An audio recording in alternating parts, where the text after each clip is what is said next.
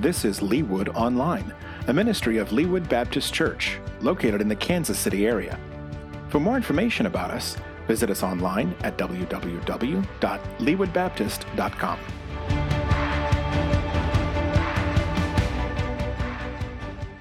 My name's Greg, and I'll be reading the scripture today. We'll be in Matthew chapter 6, starting in verse 5. If you're using the Black Pew Bibles in front of you, you can find that on page 811. So page 811, Matthew 6, 5 through 15. And when you pray, you must not be like the hypocrites, for they love to stand and pray in the synagogues and at the street corners, that they may be seen by others. Truly, I say to you, they have received their reward. But when you pray, go into your room and shut the door and pray to your Father who is in secret, and your Father who sees in secret will reward you. And when you pray, do not heap up empty phrases as the Gentiles do, for they think that they will be heard for their many words. Do not be like them, for your Father knows what you need before you ask him. So pray then like this: Our Father in heaven, hallowed be your name. Your kingdom come, your will be done on earth as it is in heaven.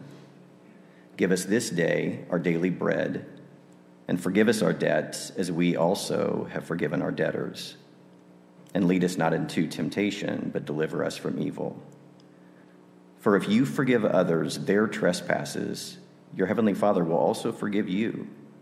But if you do not forgive others their trespasses, neither will your Father forgive your trespasses. Thanks, guys. Good morning, everybody. Good morning. Hey, if I haven't met, my name is Chris. I'm one of the pastors here, and I'm excited to be with you this morning. Hey, if you're new, let me just kind of orient you to where we are. We're actually jumping back into the Sermon on the Mount. We've been there actually since December, just kind of slowly working through the book of Matthew, and we're in this section on one of Jesus' largest sermons, just talking about what it means to be in the kingdom, what it means to follow the king of the kingdom, and not new rules that we must obey, but what he's actually doing inside of us to help us be in relationship with him. And then what would that actually look like in our lives is what Jesus is aiming at in Matthew 5, 6, and 7. So we've been there for a while, took a little break the last couple of weeks to talk about the church and talk about what it means to be part of a church. We talked about why church even exists, and then what we're trying to do as a church, and then how you can be meaningfully involved. And all week long, I've been kicking myself because there's some really important things that I didn't say. And I think if I try to keep saying them, we'll be in a series on the church since December, and we'll kind of keep going and going and going. So I don't want to do that. But there are a couple of things that I feel irresponsible if I don't at least acknowledge. So let me just say a couple of quick things, and then I'll pray for us, and we'll jump into this text.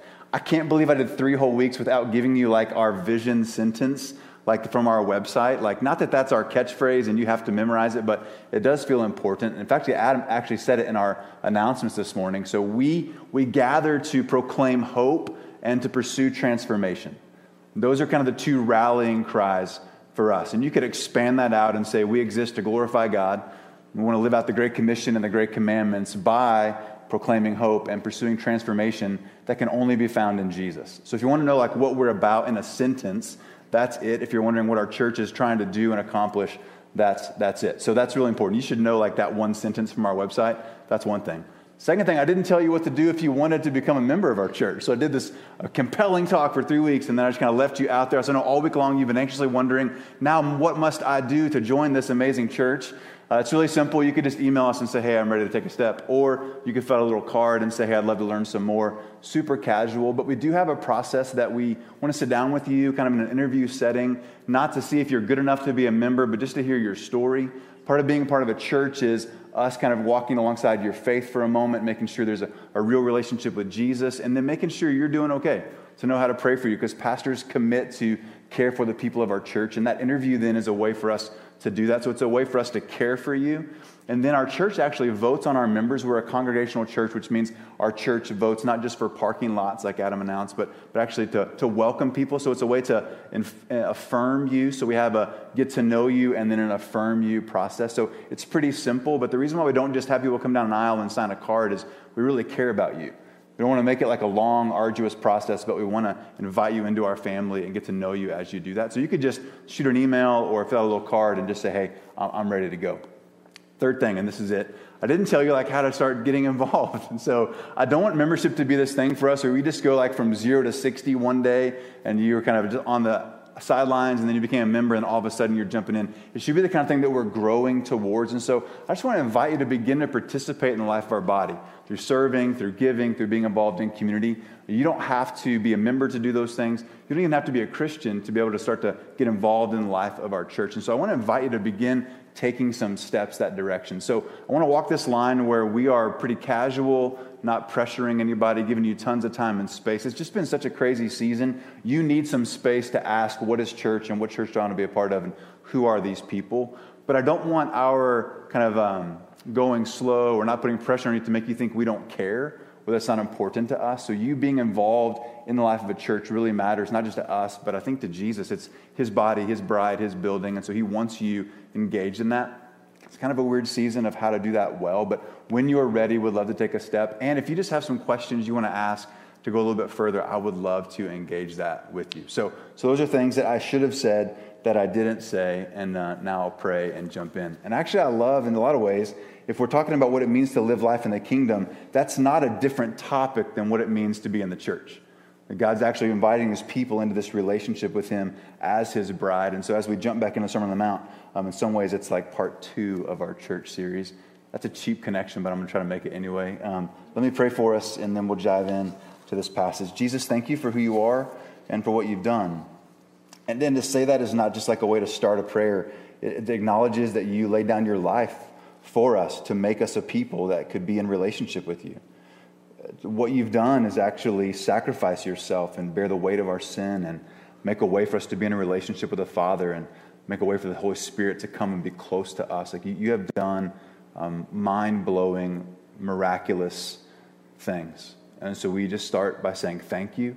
Would you kind of awaken us to that reality? Would you excite us to that reality? Would you heal us with that reality? Would you reorient us with that reality? I pray what you've done would speak loud over us this morning, more than how to get involved in a church or points of a sermon. Would you speak over us your love that is strong and stable and historic and powerful enough to rescue and save and heal, powerful enough to forgive us and to help us as we go forward. So we ask for your help. Holy Spirit, speak to us.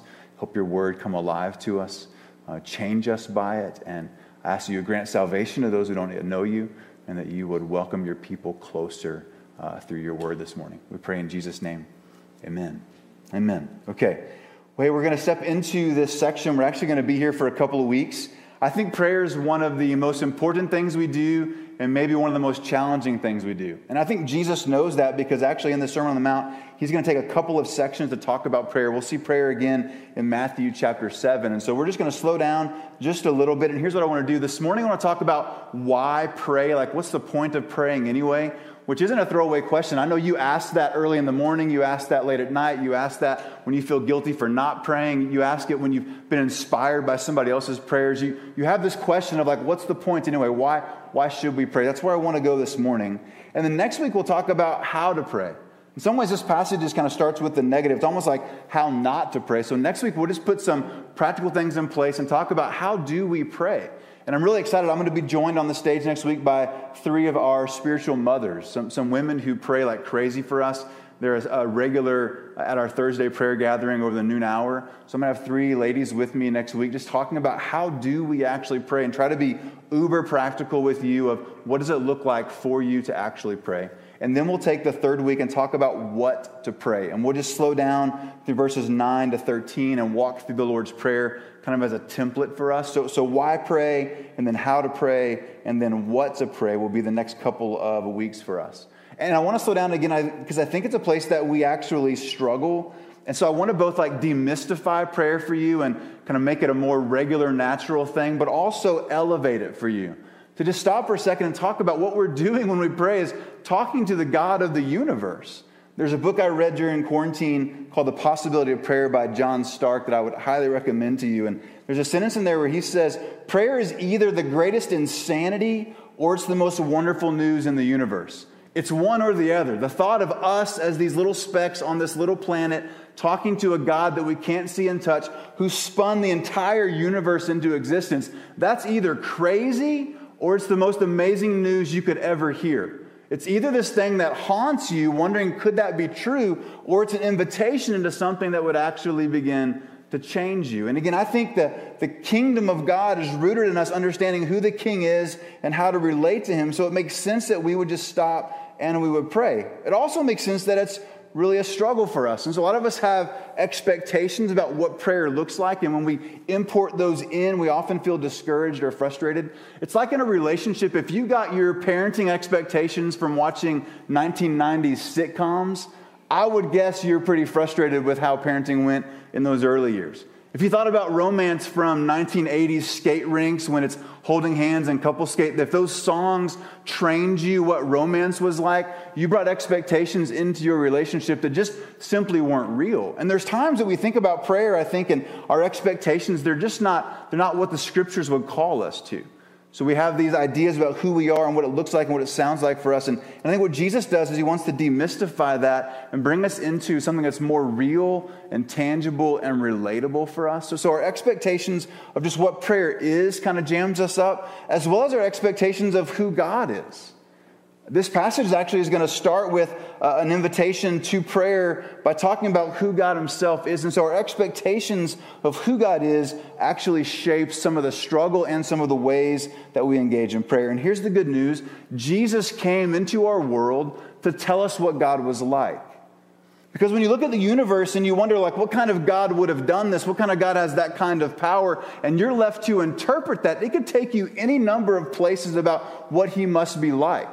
And so Jesus came into our world so we wouldn't have to guess or wouldn't have to just interpret from the stars like what kind of a God spins planets, has them explode for like thousands of years, and we could never see them. And then once we do start seeing them, they seem to not change, though they're exploding at a rate that is just mind-blowing, like 70 billion light years in like a week, that kind of range. And you're going like, what kind of a God does that? How do I relate to him? Well, Jesus answers that for us. And he answers it both by teaching us, but also by modeling for us. The scriptures say that Jesus came to show us what God was like, that God came, the Word became flesh and dwelt among us so that we would know what God was like.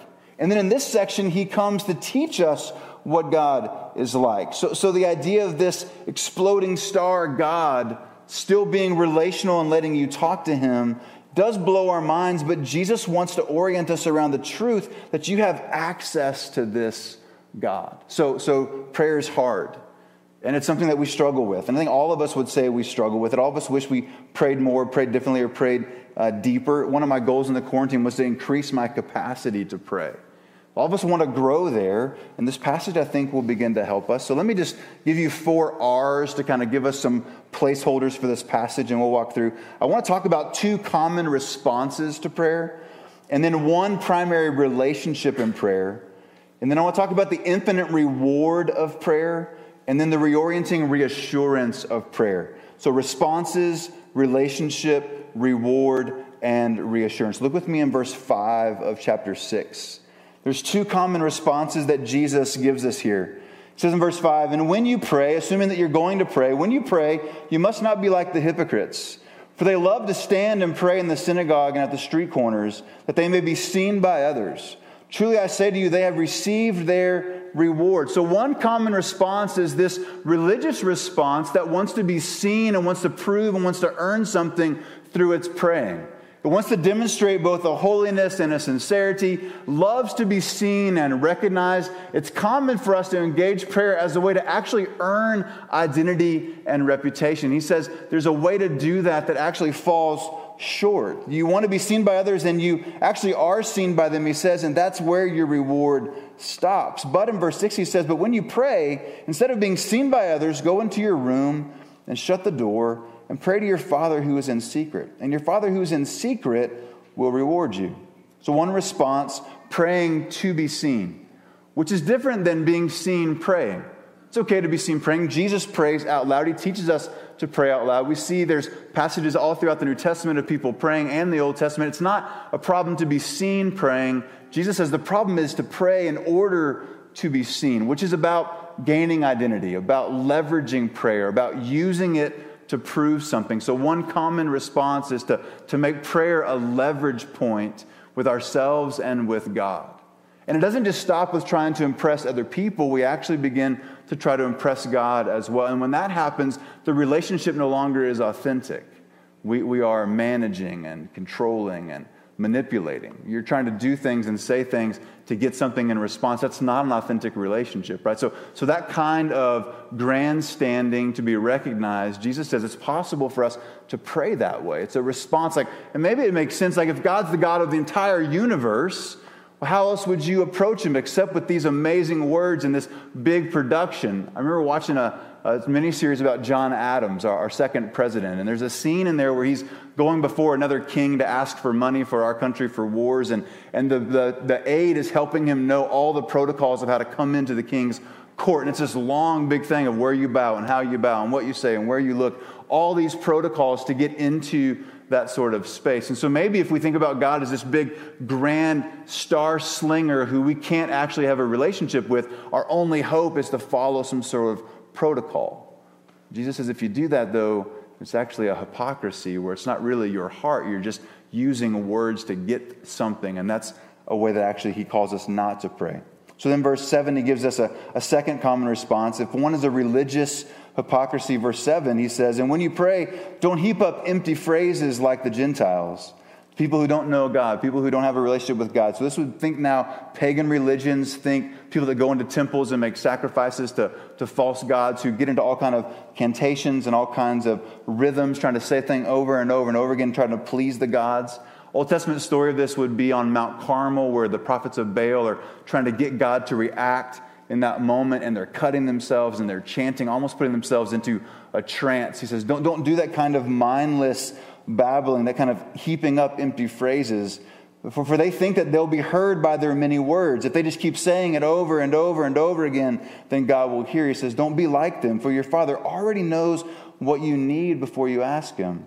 Pray therefore like this, and then he goes into the Lord's Prayer. So another response is not just an irreligious response, but it's almost like a superstitious response. It's like if I prayed the right words, if I had the right language, if I did the right formula, and I prayed it over and over and over again, it's almost like casting a spell or doing voodoo. If I did that, then God would surely respond to me. And it's not the same as liturgies or things that are repetitive, kind of that our hearts are engaged with. It's this mindlessness, he says, where I'm thinking that God is somebody that I could control or manage if I just said enough good words. But the pagan religions of the ancient world weren't just about worship, they were about control.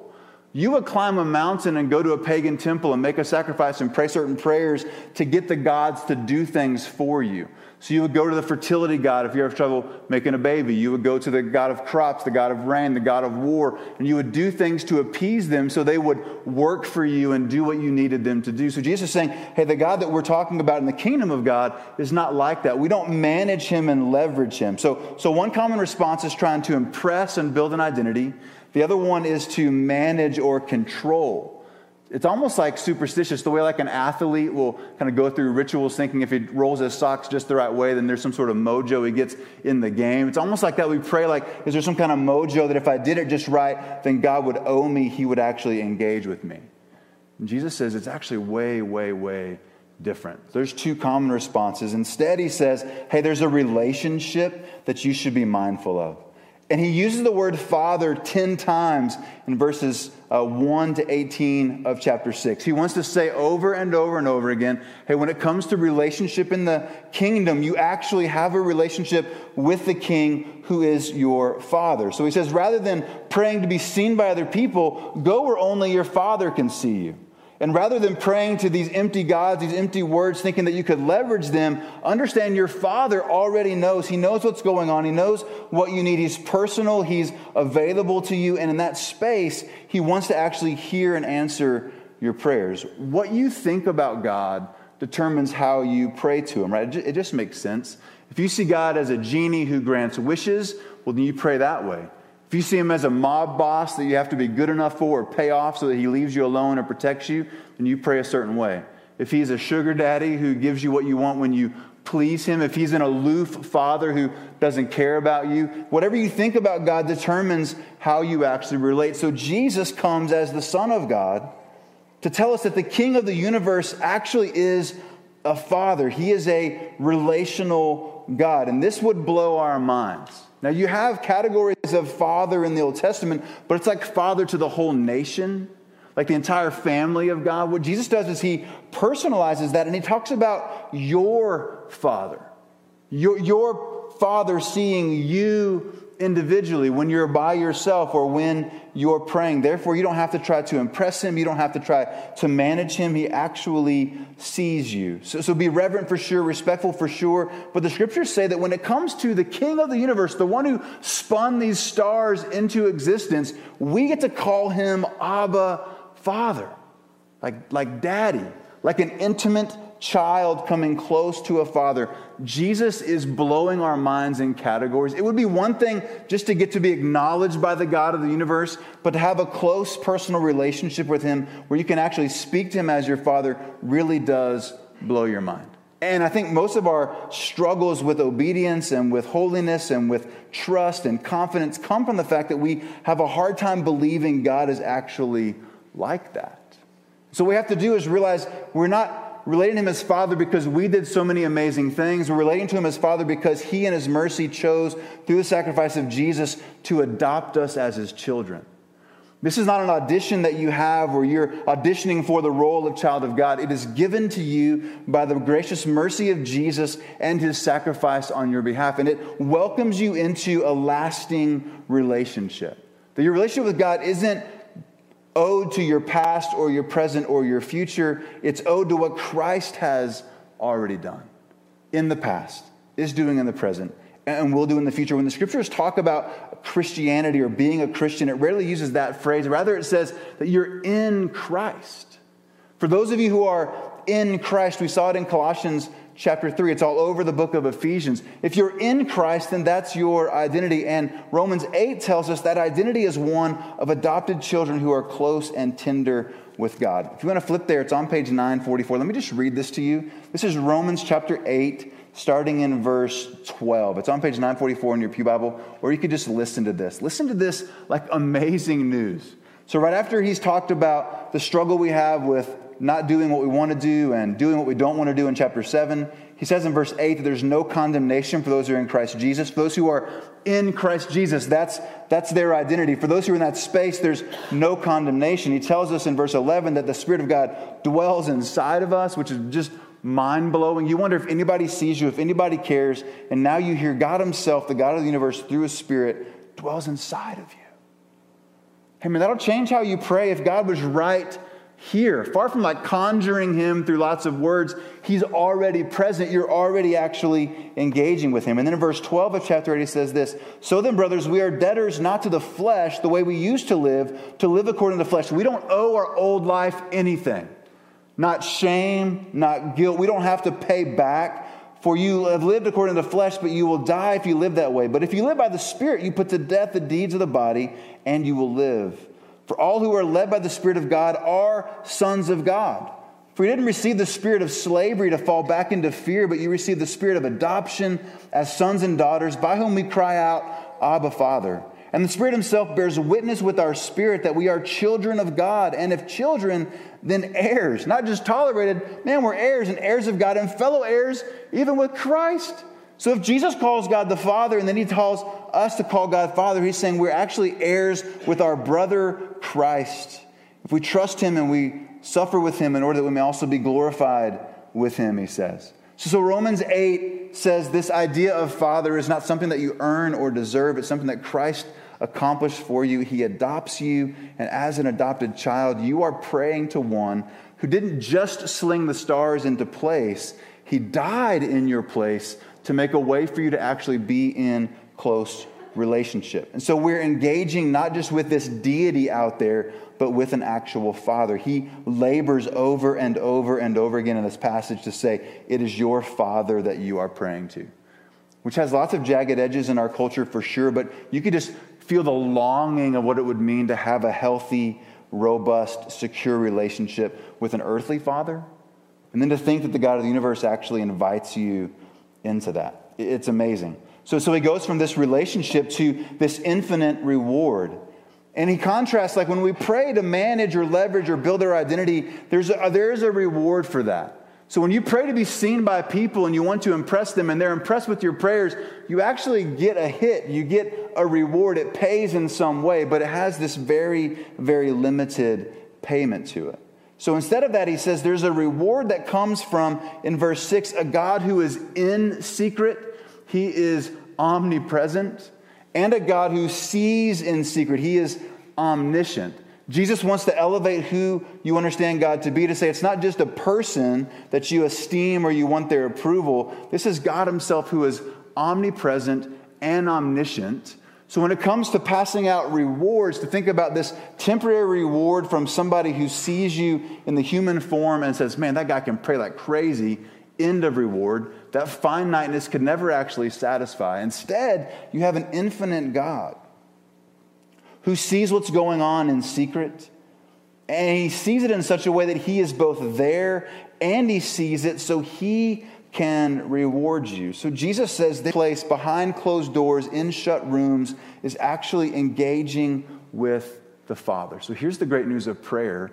More than earning something or proving something or performing in such a way that we're loved, we get to engage with a God who actually cares about us.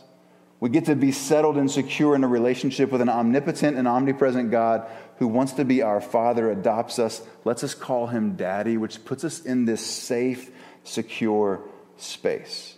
Okay, that sounds amazing, but most of our experiences don't match that description, right? So I'm saying you have this intimate relationship, so just go get it. Well, what about last week when you tried to pray and you felt like it didn't make any difference at all? What about when you were trying to pray and you kind of got lost? What about when you were trying to pray and you wondered, does God actually care? Because our haunting question is, does this God of the universe actually see us and does he care? So Jesus labors in this text to help us understand that when we're praying, God sees and he knows what we need. So it's an invitation to intimacy, but intimacy is something that gets cultivated. So I went to this passage in my study this week. It's in 1 John chapter 2. You can flip there if you like, but 1 John chapter 2, he says this, and now little children, abide in him, right? So cultivate a relationship with God so that when he appears, we may have confidence and not shrink back from him in shame. Learn to be in the presence of God. Learn to engage with your Father. Learn to be there in such a way that you're cultivating a nearness and a closeness that feels familiar so that you don't shrink back from shame at his coming. And if you know that he is righteous, you may be sure that everyone who practices righteousness has been born of him. See what kind of love the Father has given us, that we should be called children of God. And so we are. The reason why the world doesn't know us is that it didn't know him. And beloved, we are children of God now. And what we will be is not yet appear, like it's going to get better. There's going to be more to come. But we know what we have when he appears. And we shall be like him because we shall see him as he is. And everyone who thus hopes in him purifies himself as he is pure. It actually changes us, he says. But he tells us, hey, you are children of God. You have that relationship. Now, cultivate and abide in that.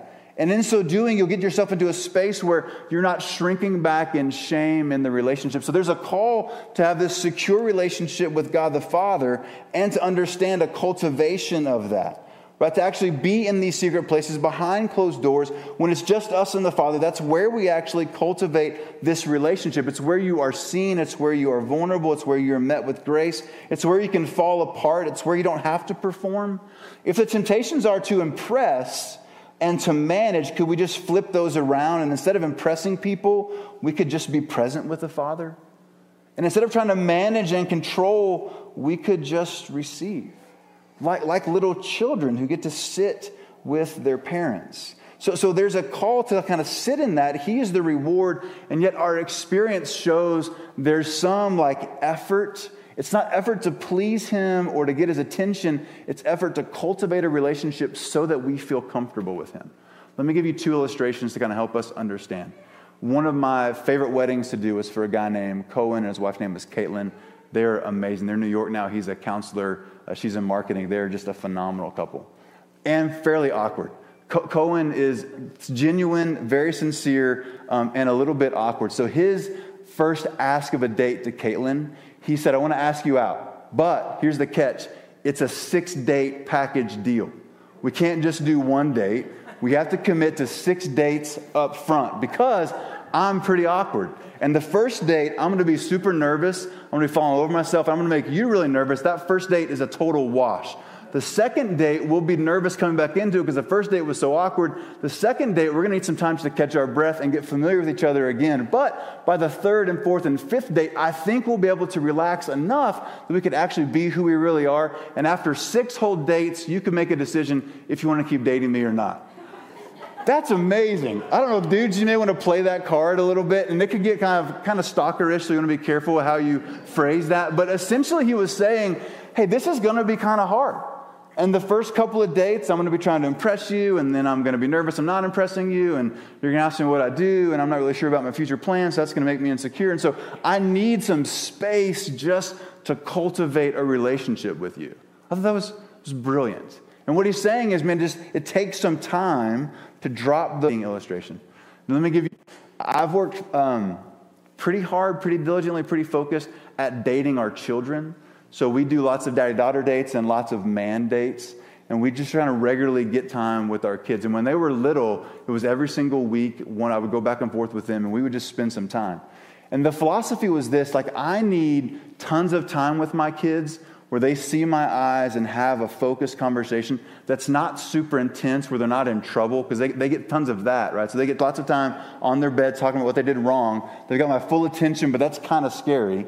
Or I'm trying to teach them these deep spiritual truths and teach them how to pray, but they're 4 years old, and so that's kind of also overwhelming. I needed literally like hundreds of interactions with my children where they have my full attention, and we're playing Legos, or we're writing stories, or we're watching sunrises, or we're eating a bagel, or we're going for a walk, or we're singing some songs, or we're coloring, or we're just hanging out in the yard, or we're going to the park. Lots of focused time, these dates where it was just the two of us in a relationship being there, but learning how to be comfortable. So when I needed to discipline them, or have these really important spiritual conversations, it wasn't the first time that they were engaging with me. Or the last time we engaged, they were in trouble. So now I say, I want to talk to you about something really serious. And they're like, oh, dang, what did I do? If all we get are intense moments, we don't learn to cultivate regular relationships, right? So we did tons of Thursday mornings at Panera. You might think wasting time, but it was actually building and cultivating, learning how to abide, if you will, in a relationship with my kids so that we can actually have intimacy, so that we can actually be close, so that they learn to trust me, so that we actually spend time where we're actually comfortable. All right, so when Jesus is talking about these two reactions and responses, I think those come when we don't feel comfortable with God, when we're trying to prove something and perform and impress Him, or we're trying to leverage and manage Him, because you don't do that with relationships where you feel secure and intimate. And what Jesus is saying is really profound in verse 6. Look with me there. He says, but when you pray, go to your room and shut the door. And He's not just saying like, oh, go hide. He's saying, be alone with me. Drop all the pressure to impress other people. Drop all the pressure to say all these fancy words. Would you just sit with your Father who's in secret? And the one who's in secret actually sees you in secret, and He will reward you. There's this cultivation, right? So the reward is actually God Himself, but it takes some work, not to please or not to like earn, but just for us to feel comfortable with Him. Because most of our life, we just have been trained to manage and to leverage and to control and to manipulate and to try to impress. And so when you become a Christian, that doesn't just stop overnight. You carry that into your relationship with God. And so Jesus is saying, hey, you actually, in those secret places, cultivate a sense of comfort with God, a quietness in your own soul, the ability just to sit and breathe and know that it matters and God's there, and you don't have to have words. He sees you in that place. In that spot, what's happening is you're moving away from like building and calculating an identity to something that actually is real and genuine, and the reward actually then begins to grow. So this cosmic God meets you in your prayer closet, and it's in that place that you actually experience the reward. And it's not, again, earning it and leveraging it. It's just enjoying it, learning how to sit in it, like you have to do with your parents, like you have to do in a romantic relationship, like you have to do at work, like you have to do in every single relationship. So every relationship of significance takes time for us to kind of get into that spot and feel comfortable. Of course, that would be true with prayer as well. And if you're trying to be comfortable with a genie or with a mob boss, That's pretty intimidating.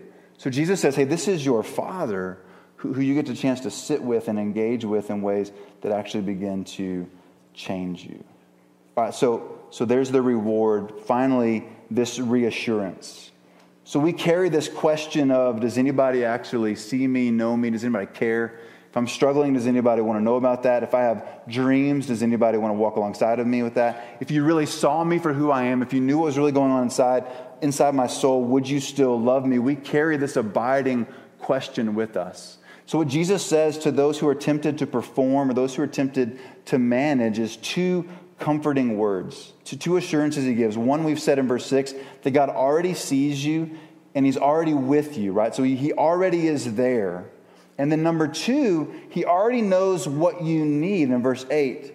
Don't be like the Gentiles who heap up all these fancy words, thinking it's through their many words that they're going to be heard. Don't be like them, for your Father already knows what you need even before you ask him. What Jesus is doing in this moment, I think, is reducing that relational risk where we wonder, man, if you knew this about me, could we still be in a relationship?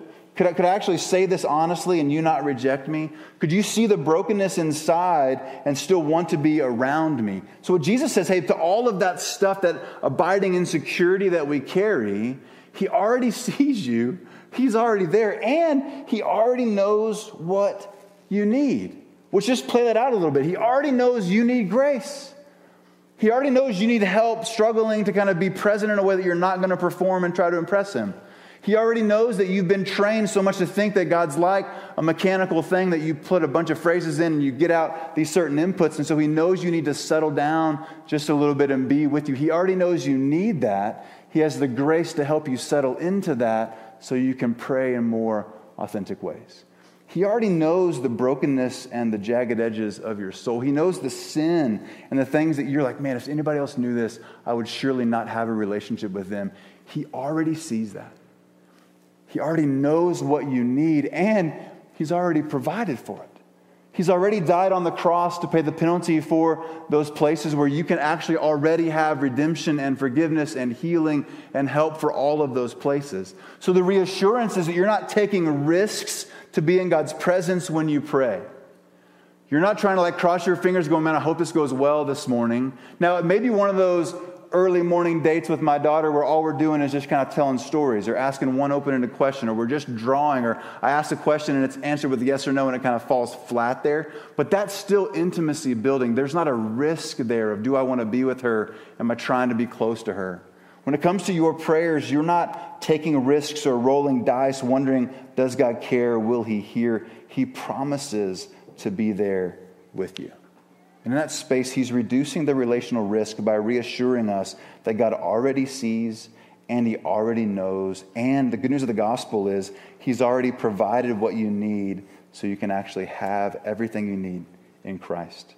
So let me go back to Romans 8 for a second. This is starting in verse 26. He says this, likewise, the Spirit helps us in our weaknesses. He doesn't just see us and he's not just knowing what we need. He actually gives us his Spirit who's dwelling inside of us, right? This one who adopts us as his children. And that Spirit helps us in our weaknesses. He already knows that we need it and he's already there.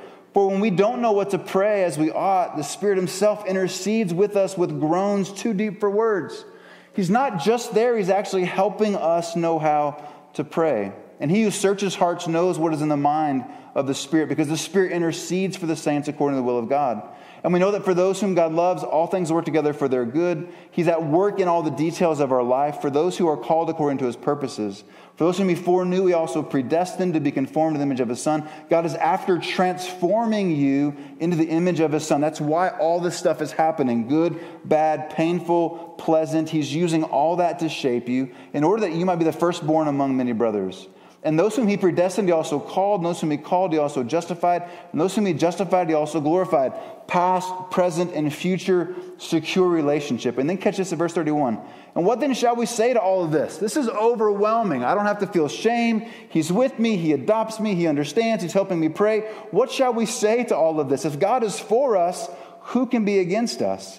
He who didn't spare his own Son, but gave him up for us all, how will he not also with us with him graciously give us all things. If he knew what our biggest need was and he met that in Christ already, how will he not give us everything else that we need? And he goes on to say, who will bring a charge against us? Who will add shame and guilt and condemnation?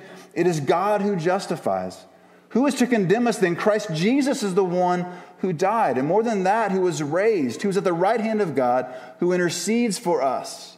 Who shall separate us from the love of Christ? Shall tribulation or distress or persecution or famine or nakedness or danger or sword or inconsistencies or your sin or your past or somebody finding out or your relational habits that are actually really dysfunctional? Will that stuff separate you? No, in all these things you are more than conquerors through him who loved you. For I am sure that neither death, nor life, nor angels, nor rulers, nor things present, nor things to come, nor powers, nor height, nor depth, nor anything else in all of creation will be able to separate you from the love of God in Christ Jesus our Lord. So why pray? Like, why would you even spend the time and the effort? Why would you engage in this crazy exercise of prayer? Because God has actually already made provision for you to be close to him. He's already done everything that you needed him to do so that you could be in relationship with you. Your Heavenly Father loves you. He sees you. He knows what you need, and he's already provided it for you. Now what we get a chance to do is to cultivate that closeness without the pressure of trying to perform or the temptation to try to manage and control. Provided we can take a deep breath and learn to lean into prayer. That's the good news of the gospel applied to your struggle with being intimate with God himself. Christians, hear this. Christ has already accomplished what you needed so that you could pray to your Father. He doesn't need you to impress him. He just wants your heart. Those of you who don't know Jesus, here's the good news. God has already done all the work to make it possible for you to be forgiven and set free, to be in a relationship with this God of the universe that you actually can't deny. You may try to define him certain ways and limit him down to what he does, but you can't look at the stars and say there's nothing out there. So what do you do with that kind of God? The great news is he did all the work already and came towards you. And what we do in communion is celebrate the reality that Christ already did all the work. So for a Christian, it's a reminder. And for a non-believer, it's an invitation. The broken body and shed blood of Jesus reminds believers of what Christ has done to make this all possible. And for those who don't yet know Jesus, the celebration of Christ's death on the cross is an invitation to you to come and receive. And if that's you, man, I would invite you to come and trust him this morning. You could take communion with us today, and let's talk about it after the service if you're ready to trust Christ. And if you're not, you can sit in your pews. There's little prayers on the back of your bulletin that would help you engage, because we're going to move now to just remembering how prayer is actually possible by taking communion together. So there's a little cup. There's some in the back. If you missed it, there's some here at this front table as well. There's a little wafer in there and this little cup of juice. It feebly represents the broken body and shed blood of Christ, which is what Christ has done. He's already given us what we needed so that we could be in relationship. So I'm going to pray now for us.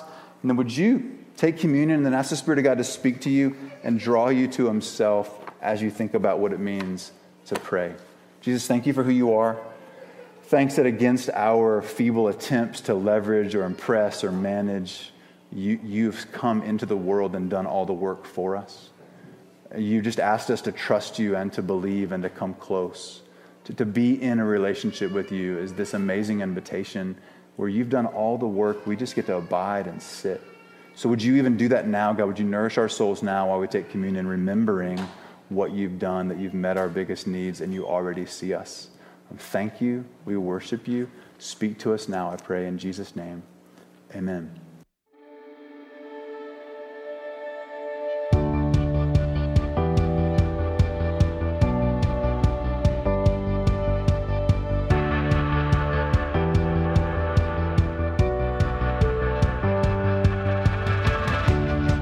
Thank you for joining us online.